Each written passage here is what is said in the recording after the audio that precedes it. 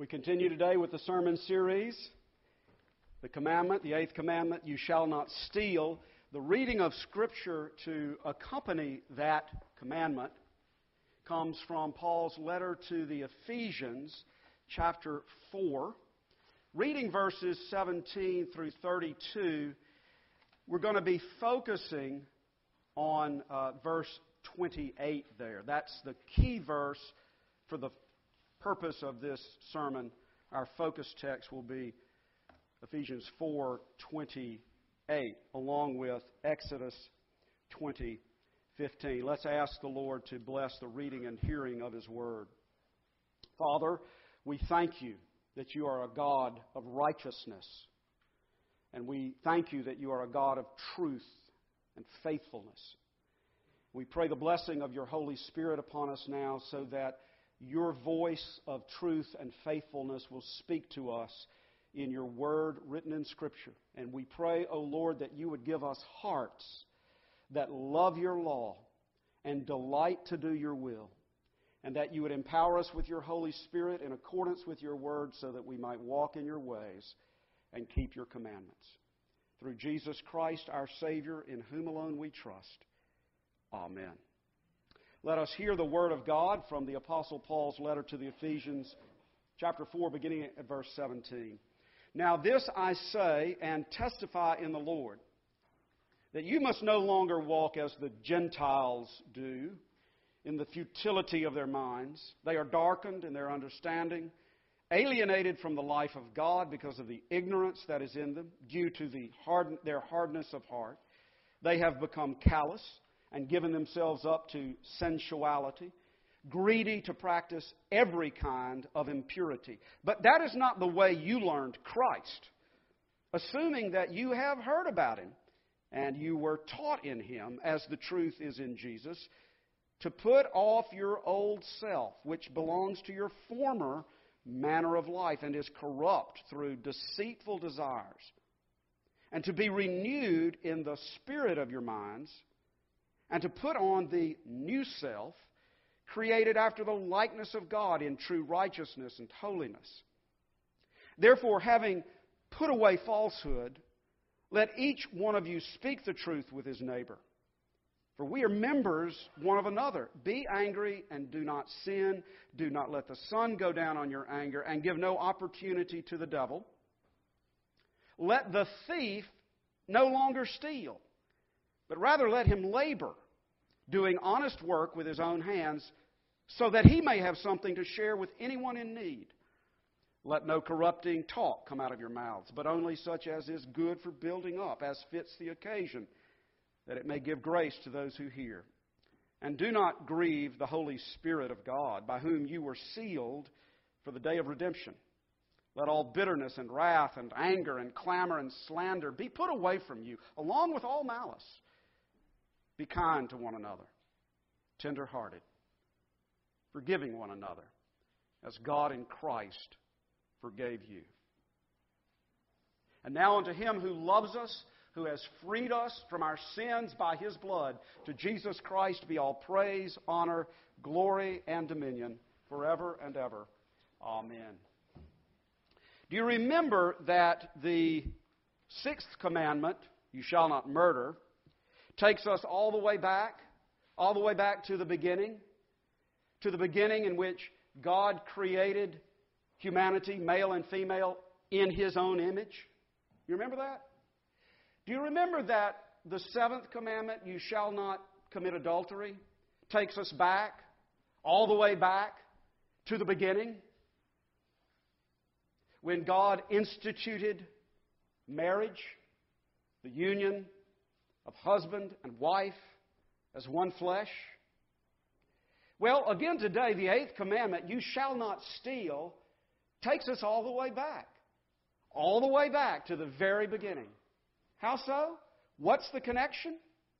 In the beginning, God created the heavens and the earth. Then God said, let us make man in our image, after our likeness, and let them have dominion over the fish of the sea, and over the birds of the heavens, and over the livestock, and over all the earth, and over every creeping thing that creeps on the earth. And the Lord God planted a garden in Eden, in the east, And there He put the man whom He had formed. The Lord God took the man and put him in the Garden of Eden to work it and keep it. The eighth commandment takes us all the way back to the very beginning, because God created humanity, male and female, in His own image to reflect God's glory upon the earth and to exercise dominion, lordship, as God's representatives over the creation. That means that the creation and all things in it were entrusted to humanity as the stewards of God's creation.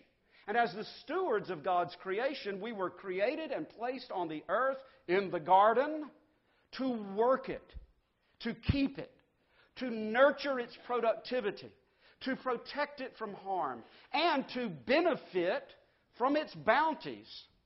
So right there in the opening chapters of Genesis 1 and 2, we have the theological foundations for, number one, an understanding of human stewardship of all creation, all of which ultimately belongs to God. Number two, the theological foundation for a God-glorifying work ethic, realizing that our work and the fruits of our labor are to be for God and His glory, in His service as we exercise dominion over the earth. And number three, the theological foundation for a right understanding of private ownership, private property. Because you see, to whatever degree God has entrusted us individuals, stewards, with the responsibility and the accountability for His creation, however large or small our share, including our goods and our services, our personal talents, our financial resources, whatever our assets may be that God has entrusted to us, you see, He has ordained our personal or our private ownership of that asset on His behalf and for His glory. So whenever we Christians speak of personal ownership or private property, we have to understand it within the larger context of stewardship for the glory of God. So I can rightly speak, I can biblically speak of my money, my house, my car as my personal or private property, but I always need to remember that my money, my house, my car is God's money, God's house, God's car, entrusted into my stewardship for His glory, for the increase of His kingdom upon the earth. It all belongs to Him. But because God has entrusted it into my personal stewardship, God has also, therefore, decreed and commanded that it should be protected while in my care, that your possessions should be protected while in your care. So here's the first main point, and it ought not to be taken for granted. The eighth commandment, you shall not steal, presupposes private ownership, private property. But you see, from a biblical point of view, personal ownership, private property has to be put in the broader light of stewardship for the glory of God. But I make that point because you see, this commandment, you shall not steal, has implications for our understanding of what a just economy ought to look like. Now, point number two, the eighth commandment, you shall not steal, is a major heading, a major category, including all economic interchange and exchange. Just as the fifth commandment, honor your father and mother, ultimately addresses all human relationships. The sixth commandment, you shall not murder, covers every aspect of protecting and promoting human life. The seventh commandment, you shall not commit adultery, concerns all of sexual ethics.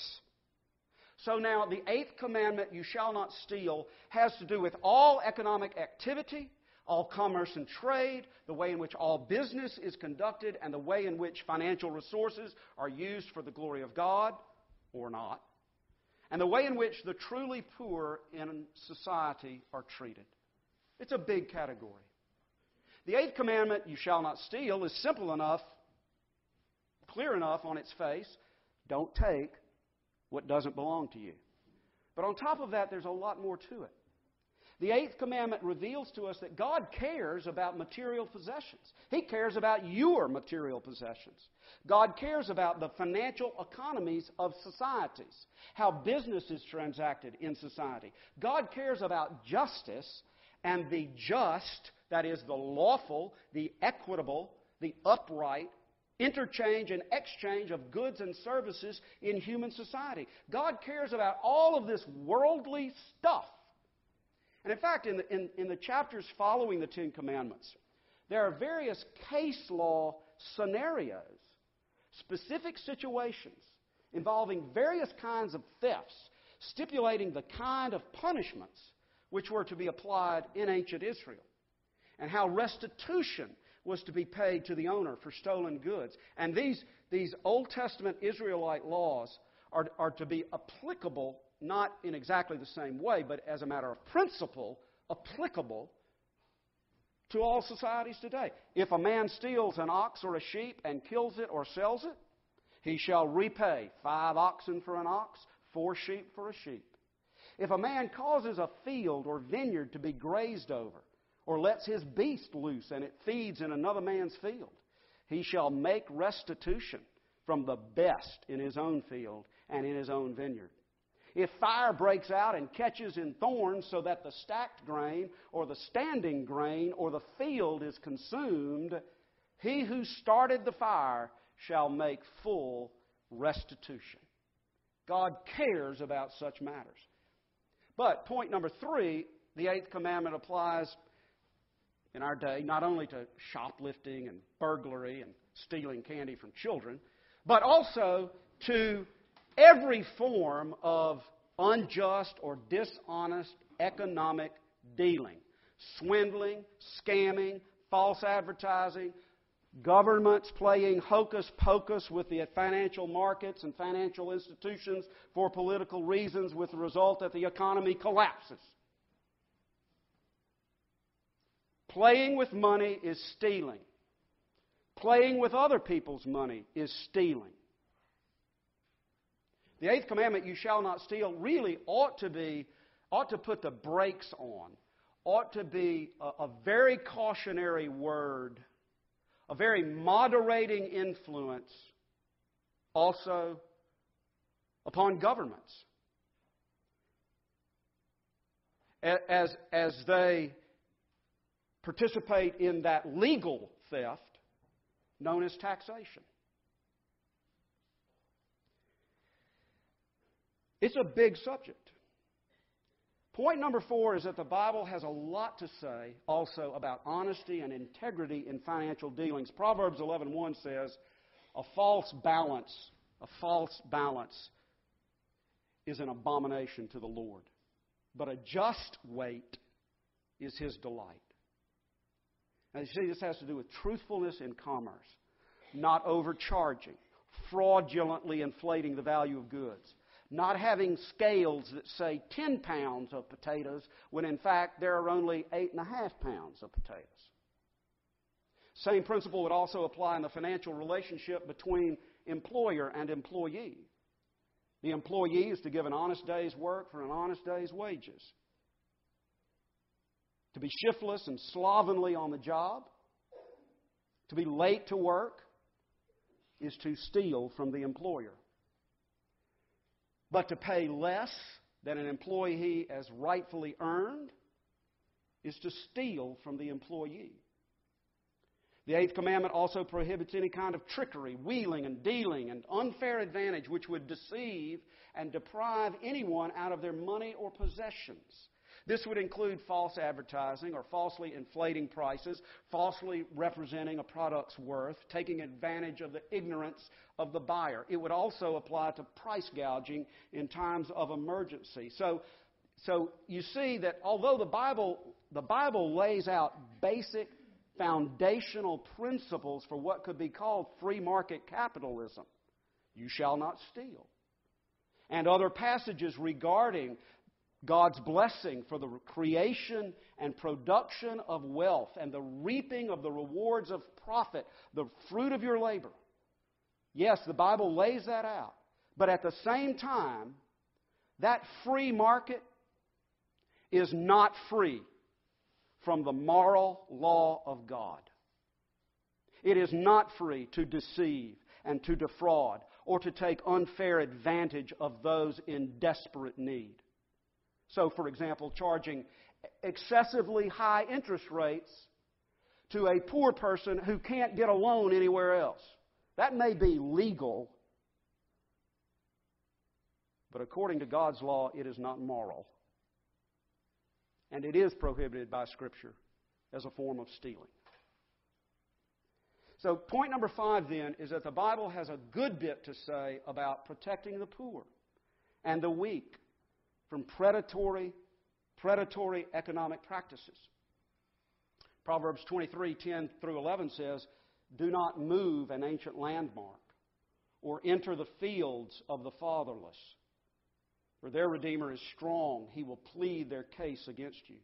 The point of that proverb is to protect the economic rights and property of the poor and the weak so that what is rightfully theirs not be wrongfully taken from them by those who are more powerful.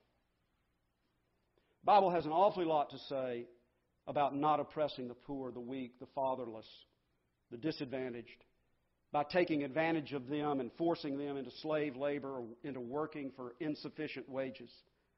Old Testament Israel law allowed for the poor to glean the fields after the harvest so that they too could have enough to eat. Deuteronomy chapter 23 says, "If you go into your neighbor's vineyard, you may eat your fill of grapes, as many as you wish, but you shall not put any in your bag. If you go into your neighbor's standing grain, you may pluck the ears with your hand, but you shall not put a sickle to your neighbor's standing grain." On the one hand, the poor of the land are not condemned to starve, and those who have are to be willing to share as stewards of God's bounty. But on the other hand, the poor are not given permission to steal and plunder.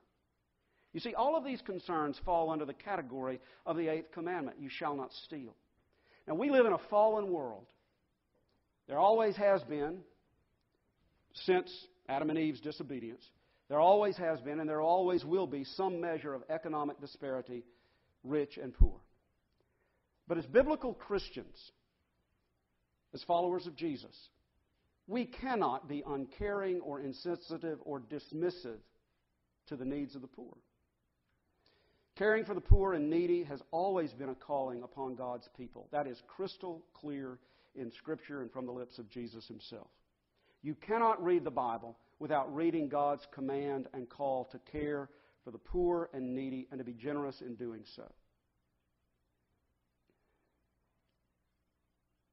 Now, the problem for us, or at least for many of us in America, many of us here this morning, is that in the latter half of the 20th century and now into the 21st century, the government has replaced the church with an unbiblical welfare state, violating biblical principles, which has created a culture of poverty, which perpetuates poverty, and produces all manner of the social ills which go along with that. We understand that. But just because the modern welfare state has made a mess of poor people's lives does not mean that we, the Church of Jesus Christ, can therefore neglect, ignore, or resent the needs of the poor. The gospel of Jesus Christ is the gospel of redemption, body and soul. As we seek to reach others with the gospel of grace, we will often need to reach them through the meeting of their physical needs, helping them to meet their own needs and to become self-sufficient.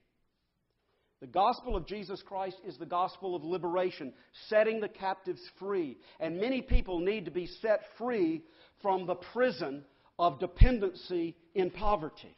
And whatever Christian ministry helps people get on their feet, sets them free from a prison of dependency, breaks the vicious cycle of poverty, empowers them to become gainfully employed, teaches them that God calls us to work in His creation for His glory, and that God intends for them to enjoy the fruits of their labor with wise, responsible stewardship and money management. In any way that we, the Church of Jesus Christ, can do these types of ministries, either as individuals reaching out to individuals in need or as a congregation in mission work to this very community, when we help people break out of the vicious cycle of poverty, in the name of Christ, set them free from the prison of poverty to become productive citizens, we are fulfilling the eighth commandment.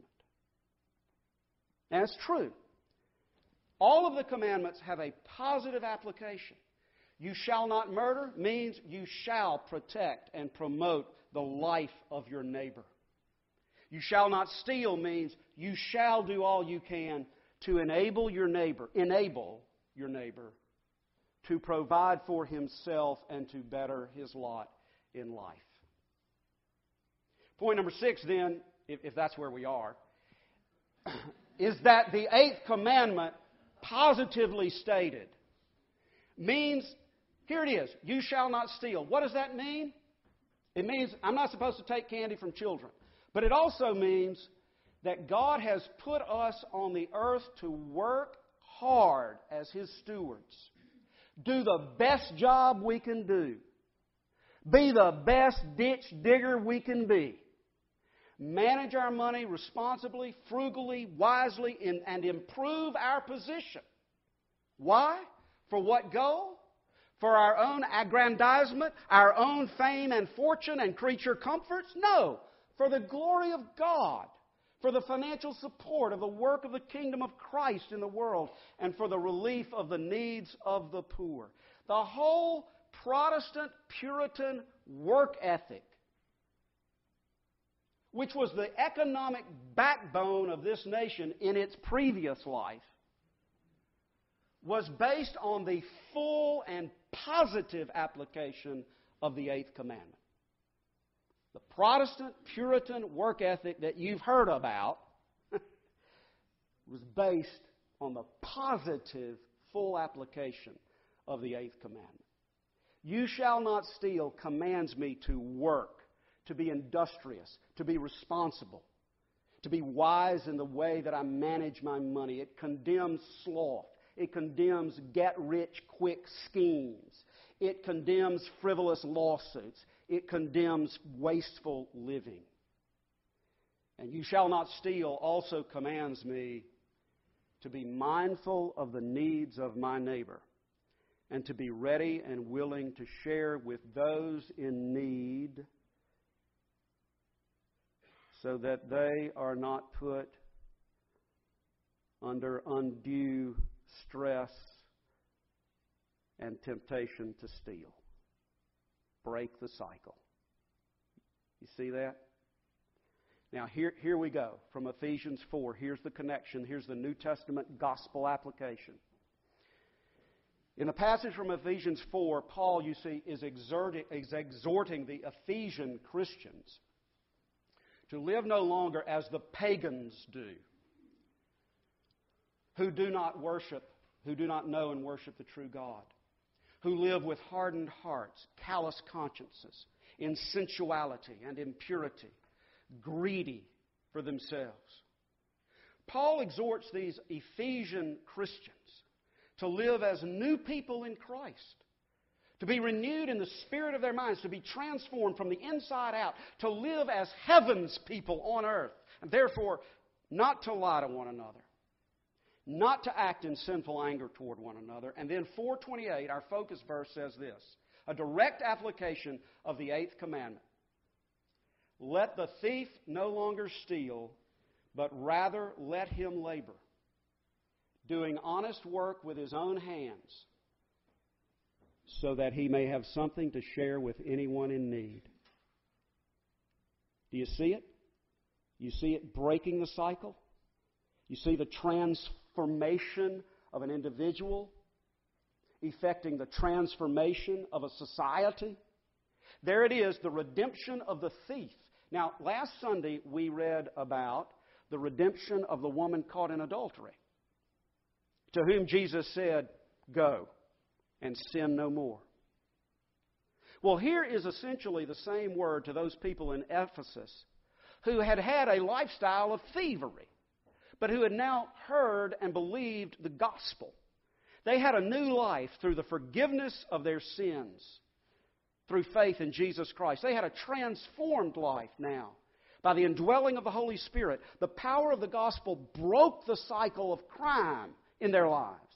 Let the thief no longer steal, but rather let him labor, doing honest work with his own hands, so that he may have something to share with anyone in need, so that those in need will not be tempted to steal. The gospel transforms individual lives, and the gospel transforms societies and cultures. But as we've seen with each of the commandments, the ultimate problem lies not with our external circumstances or even our external behavior, but with our hearts. As we read earlier, Jesus said, from within, out of the heart of man, come evil thoughts, sexual immorality, theft, murder, adultery, coveting, deceit, envy. That's a part of this you shall not steal thing. All these evil things come from within and they defile a person. So how are we doing? How are we doing? We may not be outright thieves, but what about the greed, the envy, covetousness in our hearts? We may not be outright thieves, but what about the discontentment with our lot? Ooh. The richest people who ever lived in the history of the world, and we aren't happy about it. We may not be outright thieves, but are we generous to others? We may not be outright thieves, but do we rob God? Do we, as Malachi 3:8 says, rob God by withholding or skimping on our tithes and offerings? This is your stewardship sermon for this fall. We may not be outright thieves, but what about when there is an error on the check at the restaurant, an error in your favor? Something that was served was not included on your check. What do? When the cashier gives you a $10 bill for change instead of a $1 bill, what do? What about finders, keepers, losers, weepers, when it's a nice piece of jewelry and you're all alone in the hotel lobby restroom? We may not be outright thieves, but what about the way we spend money on ourselves, perhaps more frivolously than we should? Now, that certainly does not mean that we cannot or should not enjoy good things. Of course, we can and we should, with God's blessing, with gratitude in our hearts. But is it in perspective? Is it in good balanced proportion? Is it well within our means? Does it hinder us from giving generously and faithfully for the sake of the kingdom of Christ? Wouldn't that be stealing from God? You see, the law of God, when interpreted spiritually and applied internally to our hearts, the law of God reveals our need of a Savior, a perfect, sinless Savior, who can cleanse us of our most secret violations of the Eighth Commandment. And you know what? God has provided the perfect, sinless Savior for all of us thieves.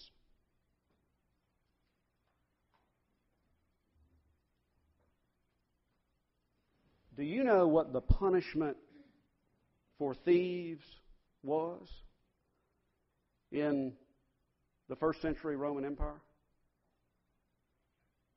You know what the punishment was?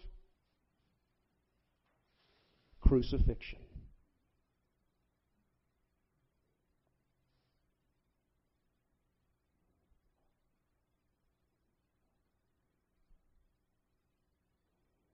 Do you remember that there were two others crucified with Jesus that day?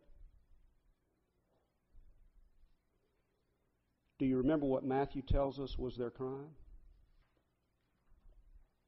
They were robbers.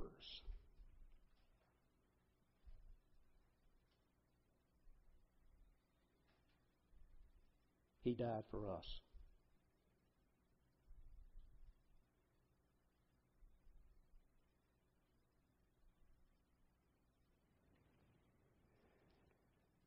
And do you remember that one of those thieves, in a moment inspired by the Holy Spirit, said, "We are justly receiving the due reward for our deeds. But this man has done nothing wrong." Somehow, by the grace of the Holy Spirit, that thief knew and believed that an innocent man was dying in the place of the guilty. Yes, he was dying in our place. The innocent for the guilty. Receiving the due reward for our deeds of theft. Do you remember that then the repentant thief said, "Lord, remember me when you come into your kingdom"? And Jesus replied, "Truly I say to you, today you will be with me in paradise, in the eternal Garden of Eden." Jesus Christ is the Savior of thieves who turn to Him in repentance and faith. Let us, one and all, turn to Him and live for Him with grateful hearts and generous hands to the glory of His name. Let us pray. Father, we thank you for your word of truth and your word of grace, your word of righteousness and your word of mercy. By the power of your Holy Spirit, impress the saving gospel of Jesus upon our hearts and minds so that we might live as people who have already been raised from the dead to life everlasting here on earth to the glory of your name. Amen.